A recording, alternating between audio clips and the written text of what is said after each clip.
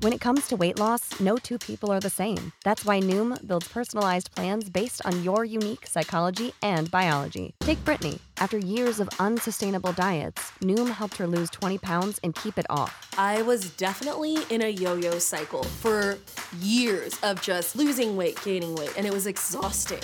And Stephanie. She's a former D1 athlete who knew she couldn't outtrain her diet, and she lost 38 pounds.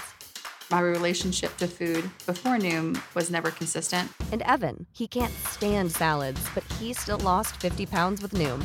I never really was a salad guy. That's just not who I am. Even through the pickiness, Noom taught me that building better habits builds a healthier lifestyle. I'm not doing this to get to a number. I'm doing this to feel better. Get your personalized plan today at Noom.com. Real Noom users compensated to provide their story.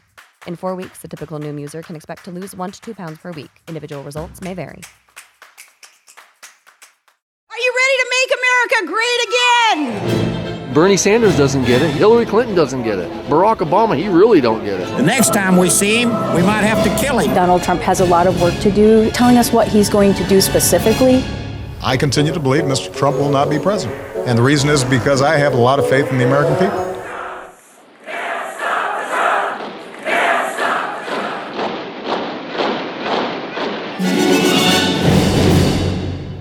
Hello and welcome to Trumpcast. I'm Seth Stevenson, a senior writer at Slate, and I'm filling in today for Jacob Weisberg. You may remember me as the guest from Monday's episode, when I talked about what it's like being a journalist covering Donald Trump. While I was attending those rallies, there was one refrain I heard Trump say over and over. The problem is they're making bad deals. They're horrible negotiators, the Republicans. Now, the fact is, I've always gotten along good with both sides. I think it's one of the good assets, but I know how to negotiate. I would have never made the deal that they made 2 weeks ago. Well, today on the show, we're heading to business school to learn a little bit more about the fine art of negotiating a deal. But first, on Monday, presidential candidates headed to Washington to win over the influential American-Israel Public Affairs Committee, AIPAC. We were curious what the Jewish protesters outside of AIPAC thought about Mr. Trump. Turns out a group of them made a piñata with his likeness. Let's listen. Can you just describe it, first of all? So this is a clown piñata with Trump's face on it, and he has a little name tag that says, "Hello, my name is Haman," because we believe Trump is equal to Haman in the Purim story. Can you explain who Haman is and what that connection is? Yeah, so Purim is a Jewish holiday that's coming up, and we read the Megillah and this story about Haman, who is in the cabinet of the king, saying you shouldn't tolerate the Jews, and is trying to create this plan to kill the Jews. And Esther, who is one of the king's queens, finds out, goes to the king and says, "I'm Jewish, don't kill my people." And so with Trump, he is hateful and bigoted and racist and sexist and all of those things. AIPAC, pro-Israel at any cost, inviting somebody who is so hateful, and if he turned against our Jewish community, they would never have invited him, right? Which is why during our action we had groggers. Trump has said that all Mexican immigrants are rapists. When his supporters have attacked people of color at his rallies, he's egged them on. In synagogue, traditionally, whenever you hear his name, you use the groggers to drown out his name because he's so evil in the story. Do you think that connected with any of the AIPAC folks at all? Oh, I mean, totally. They are Jewish and they understand the Purim story and our traditions, and I think that was definitely a very clear message. You are so pro-Israel, no matter what, that you are involving yourself in Trump and his hateful politics. If you stay silent right now, your community will be remembered for not speaking out. We're going to march back to Fifth and F where we started singing Olam Hatzah.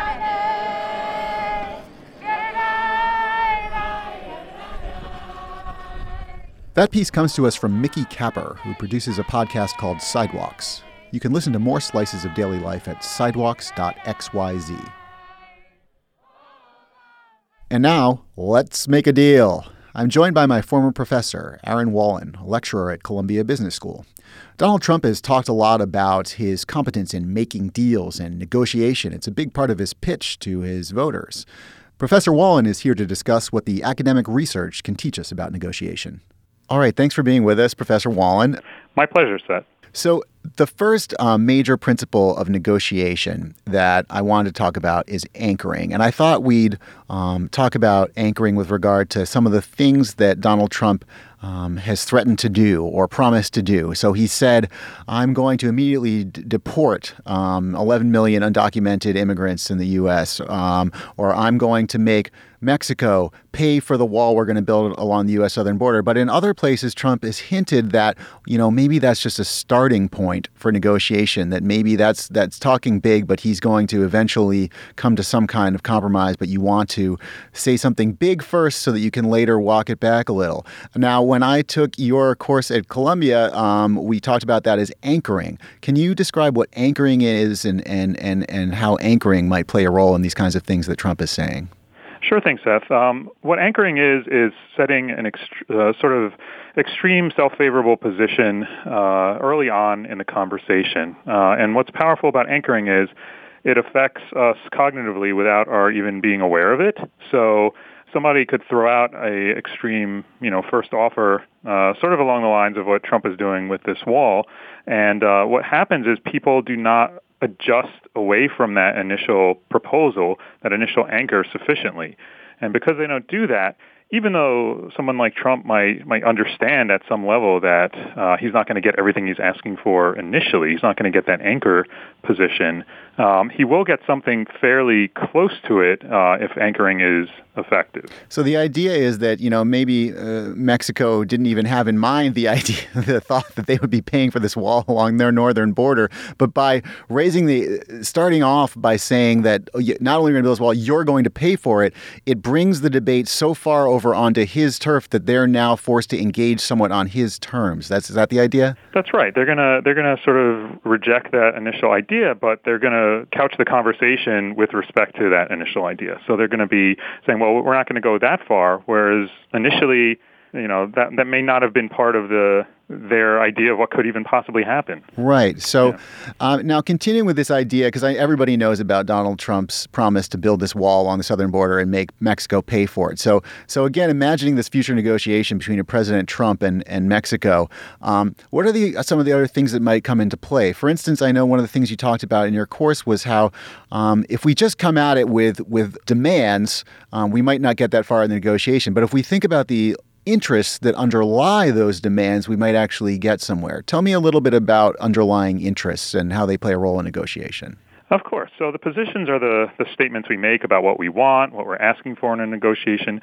The interests are the reasons why we're making those statements. So what we need to pay attention to are maybe not so much what people are asking for, what they're saying they want, but rather what they really need. And the power and the magic of that way of thinking about interests, is that it allows us to find creative solutions and ways to make both or however many parties in the negotiation happy in a way that kind of fundamentally meets all their principal needs, but it may not be the same as what they thought they wanted, what they were asking for initially. So it's going a little deeper into the why behind that initial ask.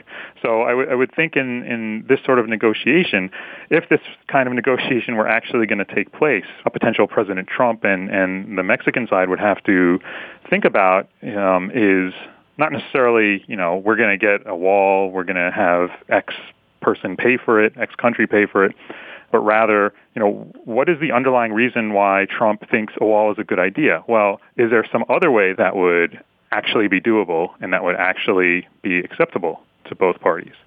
Right. So if the underlying interest is, we want to keep out undocumented workers because we feel that they have an economic impact on working class Americans, or if the idea is we want to create a better security zone to keep out ISIS, which I think is part of the idea here, then or maybe there are other ways to accomplish that than actually physically building the wall and making Mexico pay for it. Maybe there are other security solutions Mexico could help us with, or something like that. Although my personal feeling is that for Trump, this wall has become such a monolithic concept in his campaign that I don't know if he's going to be willing to compromise or think about underlying interests. I feel like he's very locked in to this specific demand. And what are the dangers if you get locked into a specific demand? Yeah, I mean, what I would suggest to most people is to avoid making broad public statements that suggest if you don't get that thing that you're asking for that you've somehow lost or that you somehow have not completed a successful negotiation. To make a public statement like that about, we must have this thing happen, like a wall, is to sort of lock yourself into a lack of creativity. And I think, it just may end up being a non-starter. There may not be a possibility for negotiation because of something like that. I'd rather see somebody say, maybe, if he's going to ask for the wall, fine, but it may be better if it were one of several possibilities he was thinking of, or if he was starting out with, well, here's why I think the wall is important. We have security issues, according to him. We have immigration issues, according to him. This is his best way of addressing it.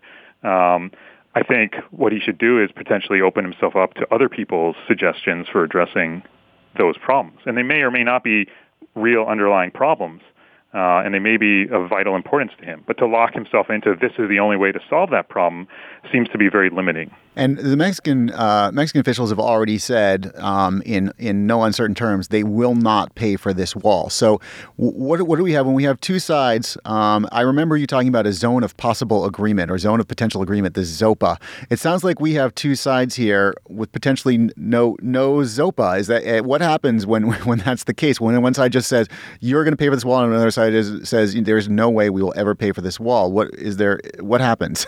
The classic way to transform a ZOPA where there's no possible overlap, like what seems to be the case here, is to add extra issues, to add additional issues. So something like, we're not able to pay for the whole thing ourselves on the Mexican side, but we maybe could pay for it if you were able to give us this favorable trade agreement here. And then the net for us is more money, but you're getting to be able to say, hey, we had Mexico pay for the wall. In other words, you've added this second issue, this trade agreement as a sort of side issue, and the total scope of the deal may be a net win for both sides, but Trump is able to sort of manage the optics that he'd like. So that's just one potential example of how something like that, where seems like there's total disagreement between both sides, there's no overlap whatsoever, there's no ZOPA, can be transformed into a situation where there is some overlap and there's a positive ZOPA. So if it's about the principle of Mexico pays for this, Trump gets that. If for Mexico the principle is we just don't have the money for that, then this extra trade deal kind of makes them whole in that sense. If they're objecting on the basis of principle, however, it may not work in that case. Like if they just don't want to be seen as paying for something like this because they fundamentally disagree that they should have to do that, it becomes much trickier. So let's talk a little bit about, because one of the things we talked about in negotiation class was what happens when the other side is lying to you. When you know they're lying, they're being jerks of some sort, or they're lying.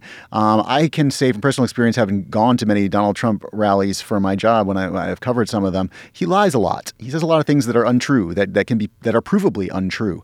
How do you deal with a negotiation partner, someone on the other side of the table who's lying, and you know they're lying? Is there anything you can do about that, or how do you compensate for that?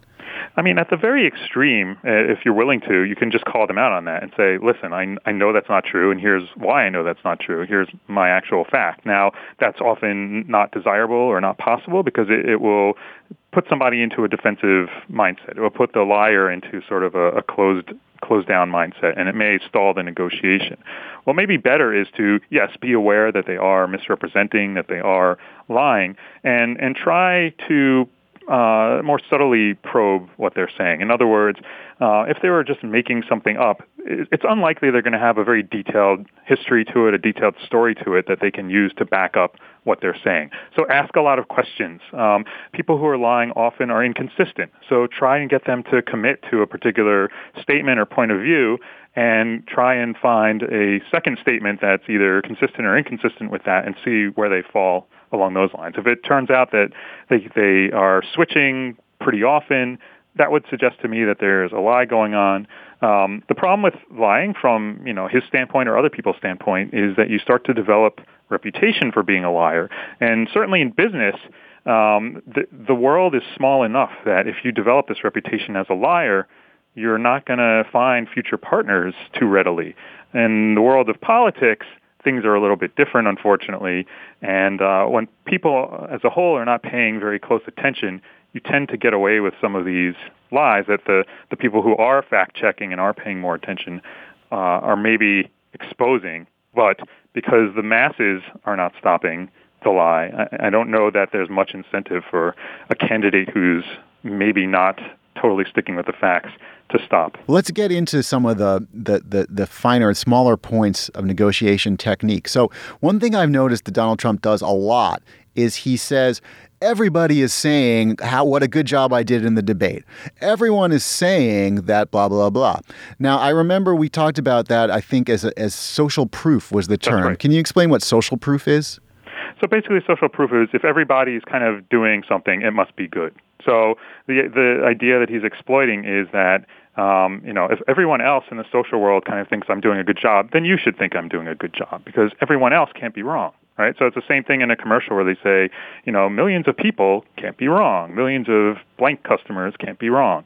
It's the same sort of principle that he's trying to employ there. So it's a persuasive principle. It's an effective sort of principle. Without having to think too much about it, if we see that everyone else is kind of going with that particular action, it looks good to us. I know there are some studies about how gender can affect negotiation. If Trump gets the Republican nomination and Hillary Clinton gets the Democratic nomination and they face off one-on-one in a general election battle, a one-on-one debate might not be exactly a negotiation, but it shares some things in common with negotiation. What have studies shown, or what can we learn about how gender can affect negotiation? Yeah, I mean, one of the principal findings, this is from a study by Emily Manitola and Michael Morris, is the idea that women tend to be under-assertive in negotiations. They tend to pull back the sort of ask that they're going for and the sort of contentiousness that negotiators sort of should develop in a positive way. That is, you don't just take what you're given initially. You kind of push back a little. You try and fight for what you want to some extent. And I mean that not in a nasty way, but in a positive way.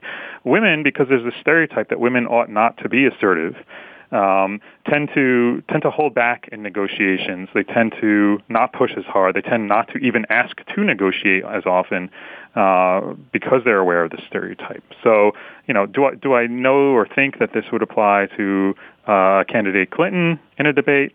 Not necessarily. I'm not so sure that she's worried about that particular issue for herself. But there is the potential for people to interpret the same behavior from her quite differently because she's a woman than if a different candidate, a male candidate, had done that same behavior. So the same assertiveness, the same pushback that she might show in a debate can get interpreted in a very negative way compared to if a male had done the same thing. All right, well, let's say there is a President Trump. How big a deal is negotiation? Is negotiation something that we should vote for a president on the basis of? I mean, he's made a lot of his campaign has been about, I'm going to get a better deal with China. I'm going to get us a better deal here. I'm going to negotiate this. I'm going to get deals. The greatest deal of all is going to be peace in the Middle East, and I'm going to broker that. How big a deal is negotiation? Is it something that we should make our number one priority in electing a president? I would say it's a huge priority, and it's a huge ability if somebody can negotiate successfully. You mentioned several examples, trade deals, these are political deals. These are the more overt examples. But even understanding what a voting populace, what their underlying interest is, what it is that they really care about, and being able to deliver that to them, that relies on negotiation principles. You mentioned persuasive principles. Those are highly relevant.